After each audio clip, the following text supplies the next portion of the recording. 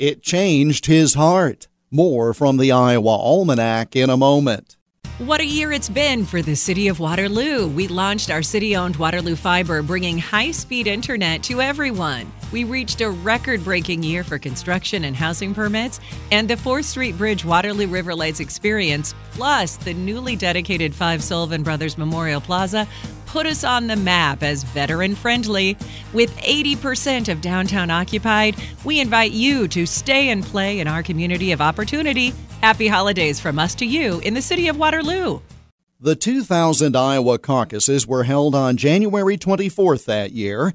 Candidate debates were more limited than just 2 decades ago, so it was quite an event when all 6 remaining Republican candidates were on the same stage in Des Moines on December 13th, 1999. They included Alan Keyes, Steve Forbes, Gary Bauer, Orrin Hatch, John McCain, and George W. Bush.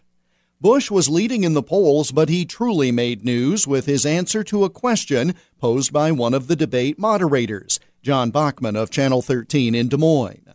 Bachman asked the candidates, "What political philosopher or thinker do you most identify with and why?" Christ, because he changed my heart. I think that the viewer would like to know more on how he's changed your heart. Well, if they don't know, it's going to be hard to explain.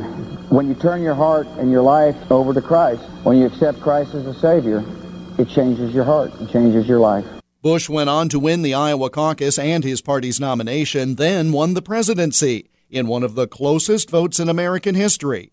But it was during a Des Moines debate that he identified Christ as a political philosopher he admired on this date in 1999. And that's Iowa Almanac for December 13th. Until tomorrow, I'm Jeff Stein.